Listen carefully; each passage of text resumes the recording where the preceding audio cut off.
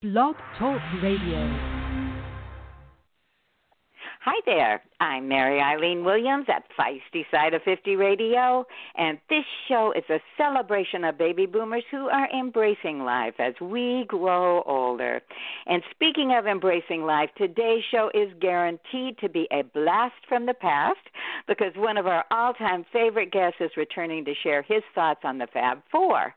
Now, of course, when I mention the Fab Four, you may be thinking I'm referring to the Beatles, and yes, our guest, Ivor Davis, legendary reporter and author of the Beatles and Me on Tour, did write a juicy insider tale of his travels with those handsome lads from Liverpool. But Ivor's joining us today to share about a different book he wrote about another group who are a singing sensation in their own right. It features a different Fab Four who are remarkably reminiscent to the Beatles, but the name of this book is Ladies and Gentlemen, the Penguins, and all you grandparents out there are going to love this one. Welcome back, Ivor. Thank you, Eileen. And indeed, not only will kids love the book, but grandparents will love it more because I've kind of aimed at 8 to 80. So I'm covering the waterfront. You absolutely are. And just before we get to the latest book, the Penguin book, I have to say, start out by mentioning the obvious, that your other book, The Beatles and Me on Tour, belongs in the personal library of every former Beatle-maniac, current Beatle-maniac, or Beatles fan out there. But this one is especially for our grandchildren and grandparents, and I'm thrilled to let them know it's all about penguins. So give us the scoop on this Fab Four with flippers, Ivor. Well, I must tell you that these penguins are no ordinary penguins. First of all, they live on the Falkland Islands. Now, for anybody who knows their geography, the Falkland Islands is not too close to America. In fact, it's not too close to anywhere.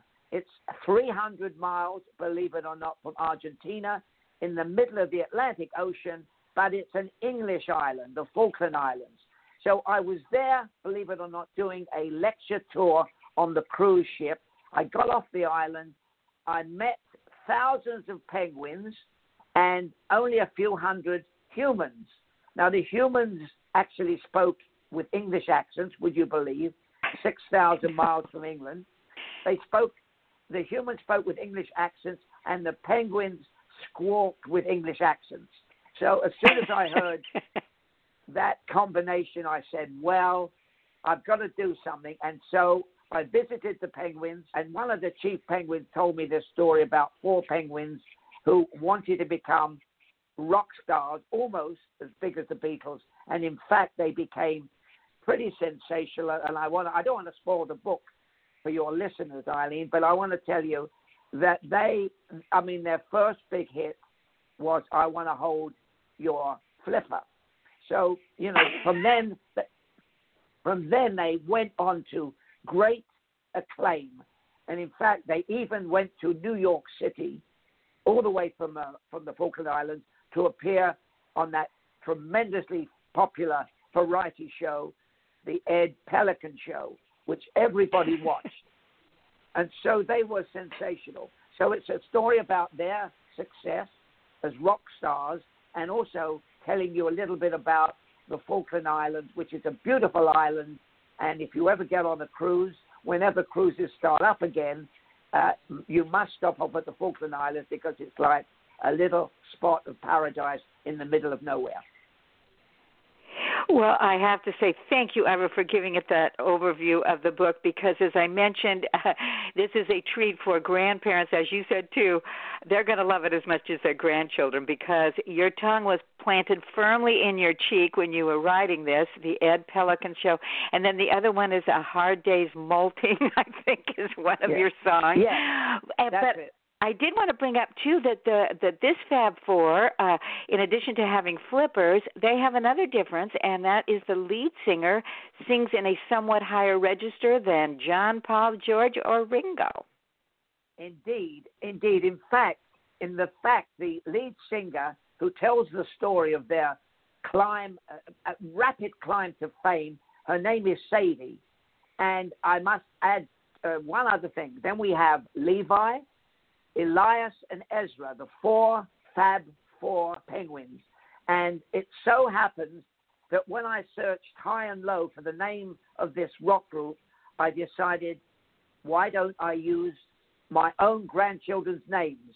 So at great expense, they signed a contract, and I paid them about $1.99 each, and they signed over their music rights to me. And so there's a little bit of insight there too. And thank you for asking about that. But yes, the Penguins are, well, they're all fabulously well known, and they have great voices, and they're very talented, like everybody's grandchildren are. Well, absolutely. Now, that is true. But I do have to say, in addition to all the fun stuff and the Beatles references and all that, again, the grandparents are going to get big time and enjoy sharing with their grandchildren, I learned a lot. I didn't know how many different types of penguins there were. And, I mean, it's educational, too. Yes, you know, I must tell you this. I was listening to National Public Radio, and they had a report from a penguin marine biology farm or museum or something in London, and it said these penguins are very bright because shutdown and lockdown has stopped many people visiting penguins anywhere. These penguins now are shown movies, and they love to watch movies. So that's something I learned about penguins. And, of course, as everybody who knows a penguin and has ever been friends with a penguin or has ever lived next door to a penguin, you know that penguins can't fly. They're terrific swimmers, but they can't fly. The only way they fly is with a jumbo jet or with a helicopter. Or, yes, when they needed to go on the Ed Pelican show, they obviously had to hop on a jumbo jet. But another thing, too, about the book, I thought – oh, I'm sorry. Go ahead, Ivor. No. Go ahead. You with your question, please. Oh, I was just going to mention that I think the illustrator, I know he's from England. I think he might be a friend of yours. What a delightful addition he made to the book with all the colorful illustrations and fun references, again, to the Beatles themselves. Yes. Well, I must tell you that the illustrator did a magnificent job. And the reason he did his name was Dave McTaggart. He's an Englishman from England, and he grew up in Liverpool. So what more could I get? And what I liked about Dave was his brilliant sense of humor, which reminded me of the Beatles. But everybody who grows up in Liverpool grows up with a wonderful sense of humor. So maybe there's nothing new about that. Well, I got to say, and of course, I had a kind of a crush on Levi, who I confess to you, but he, of course, is the left-flippered guitar player that looks a lot like Paul, I have to say. But anyway, all these, and then the other thing too, you've got color pages where grandchildren can color in their favorite penguins. You've got hidden names that they have to find in the illustrations, and it really is. It's just a really fun book for, again, children, Beatle fans of all ages. So congratulations, Ivor. Thank you so much, and I hope we'll have more fun with the penguins when they. I'm trying to bring them out of retirement, but they're very busy right now. Yeah, well, I can imagine. And actually, this is so much fun to talk about them, but we were also going to discuss a different fact that relating to the Beatles today. This week marks a rather upsetting anniversary, so I am going to hand it over to you and let you remind us of what happened 40 years ago. Indeed, it is a very sad case when you think of what would have been if he had lived. And of course, as you know, I'm talking about December being the 40th anniversary of the death or the murder of John Lennon. And everybody remembers that. I mean, you remember the death of John Lennon. You remember Bobby Kennedy, John Kennedy. But Lennon was a legend in the film business, in the music business particularly, of course. And what was even more tragic, I had such great memories every time I think of John when I was on tour with him in 1964. So many great stories. John liked to provoke people, and I don't know if I told you this story, but when we were first introduced, Eileen, I said, my name's Ivor. He said, hello, Ivan. I said, no, my name is Ivor. He said, hello, Ivan the Terrible. Ivan the Terrible. Oh. So I thought, okay, and that's what he called me for the rest of the tour. And I must tell you another funny story if I have time to. Can I tell you a couple of other funny stories about John? Oh, please tell me lots of funny stories, Ivor. All right. So John hated the whole merchandising thing. If you remember, of course, today merchandising is commonplace. But back then, the Beatles' wigs and hats and all that stuff were being sold, but John hated it. He said, I want people to appreciate our music. Well, of course, you can talk about that till the cows come home. So they started selling Beatle merchandising. And one day, when I was, I think, in Cincinnati, I bought a Beatle wig. I was so proud of myself. I paid at least 99 cents for it. And I walked into John, and I said, look what I've got, John. And I showed him the wig, horrified. He walked to the hotel window. We were on the 15th floor. He opened the window, and he threw the wig out. And he still owes me $1. And he never paid me that $1. And I've tried to get the money from Yoko Ono, but she ignores my letters. Anyway, so that, and I must tell you another funny story. We were in Indianapolis, and one of the British reporters with us, called Ian Lindsay Smith, carried his bagpipes with him. Now, bagpipes are, as everybody knows, a wonderful instrument, make a wonderful wailing sound. And John, who thought he knew everything about musical instruments, grabbed the bagpipes from Ian, and for the next 10 minutes, he tried to play the bagpipes. But he only managed to make terrible squeaking noises.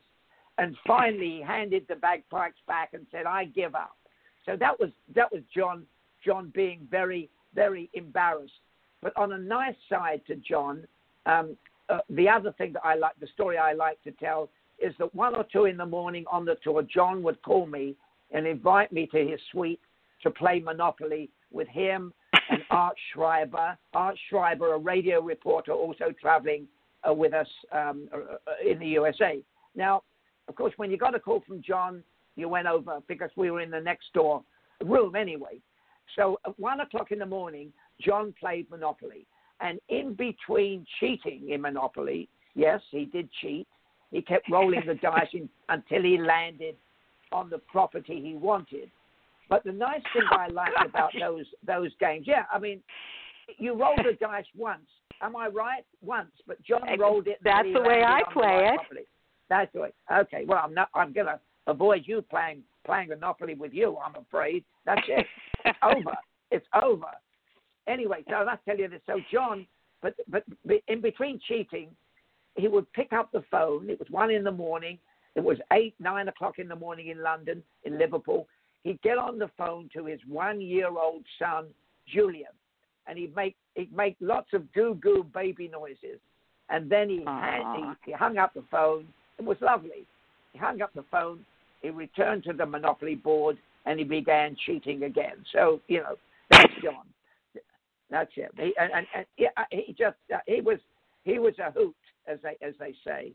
And of course, the only time I saw John really embarrassed was in 1966, when, as the world knows, he made a quote, and I know if you remember it, when he said the Beatles were more famous than. Do you remember that? Yes, I do. Yeah. So it was a sort of throwaway line, but it was given to a London reporter. It came back to haunt him in America, so much so that in 1966, if you remember, and you were a Beatle fan, I think you probably stopped screaming for the Beatles, 5 years ago, 6 years ago? Well, around then. Around then, okay. But back in 66, the fans turned on the Beatles. Some of them did. They burnt their records, and John actually received death threats. And John humbly apologized for those remarks, saying they were taken out of context, and they were. But it's interesting that so he was a quixotic man, John, and we miss him today. And today, I don't think he would be touring, but he would have certainly become the elder statesman of the music business, because he would have been 80 as well this year. So it was a sad loss this month to lose John Lennon only at the age of 40. Oh, absolutely. And Ivor, you and, of course, Angie McCartney, who is Paul's stepmother, and other of your friends do appear quite frequently on annual Beatles gatherings or Beatles celebrations. Or tell us about some of the ways that you've remembered them over the years.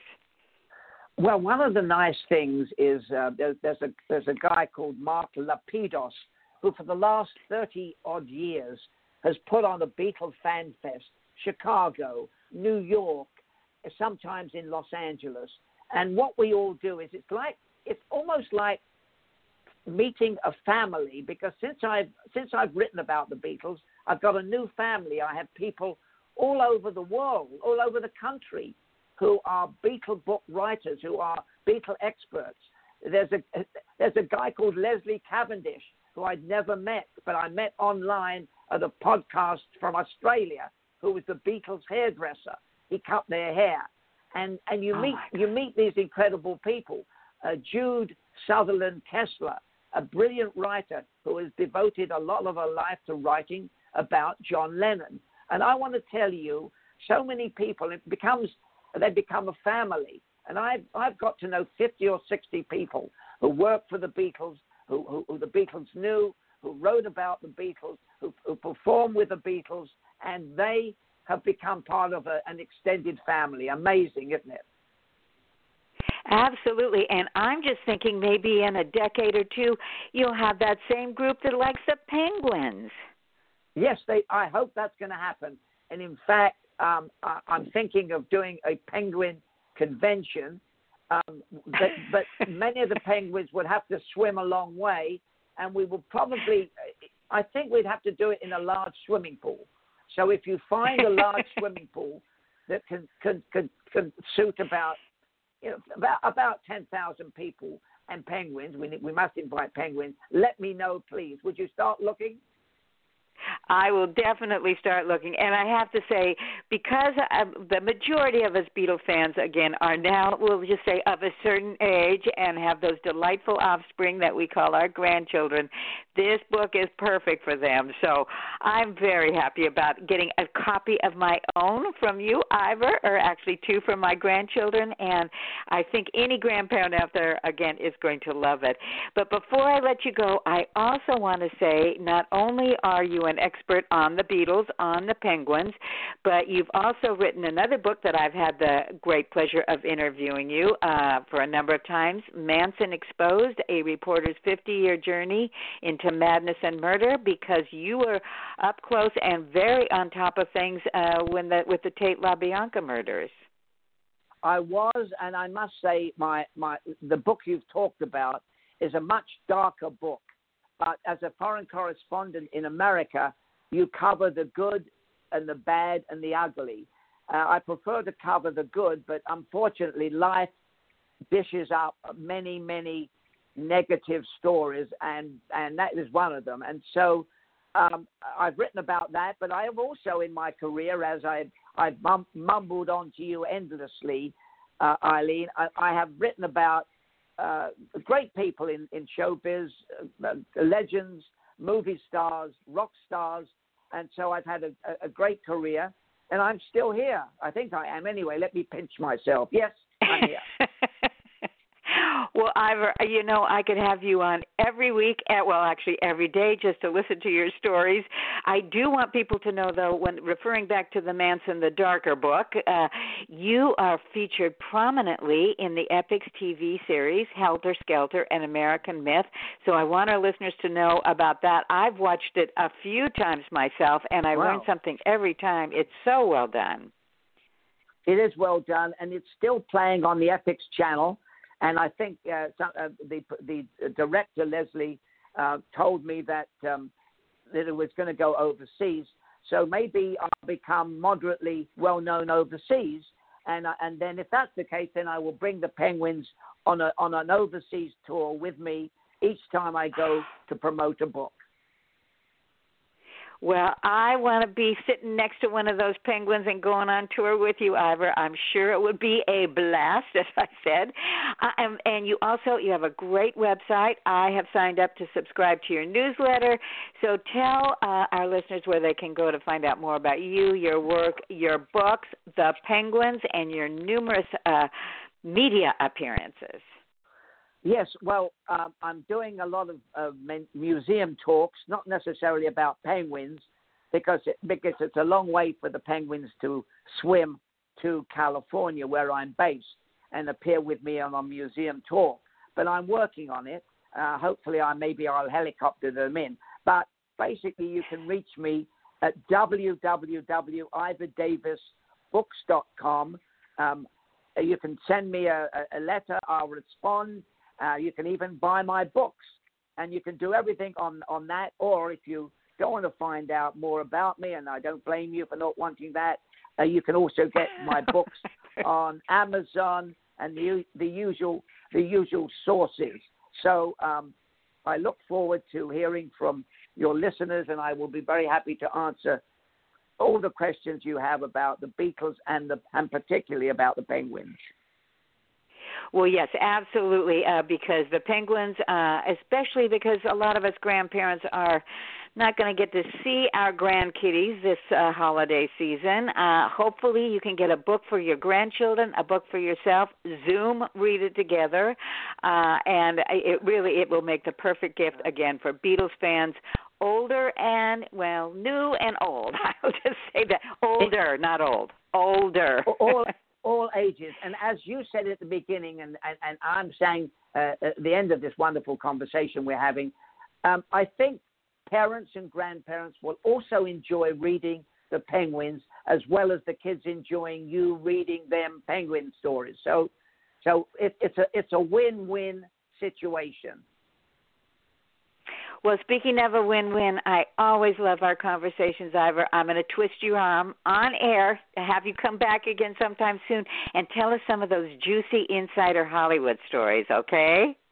I'd love to do that. You just give me a tinkle, as we used to say. Mind you, tinkle's the wrong word. Give me a call. Tinkle is what they said in England. But you know what I mean. I know exactly what you mean, Ivor. And thank you again for being such a delightful guest. I love your humor. I love all your charming and wonderful stories. And, of course, I love this book, Ladies and Gentlemen, the Penguins. So come back again soon, Ivor. Thank you, and have wonderful, wonderful holidays to you and all your worldwide listeners. And thank you for having me on. Indeed, a great pleasure. Oh, well, and I urge all of you listeners out there, check out Ivor's website, his books. If you feel like reading something dark, there's something for you there. If you feel like reading something about the Beatles, there's something for you there. And, again, don't forget this wonderful book, Ladies and Gentlemen, the Penguins. I got to say, grandchildren love penguins, and you will too. So until next time, this is Mary Eileen Williams at Feisty Side of 50 Radio, and I'll catch you later. Bye-bye.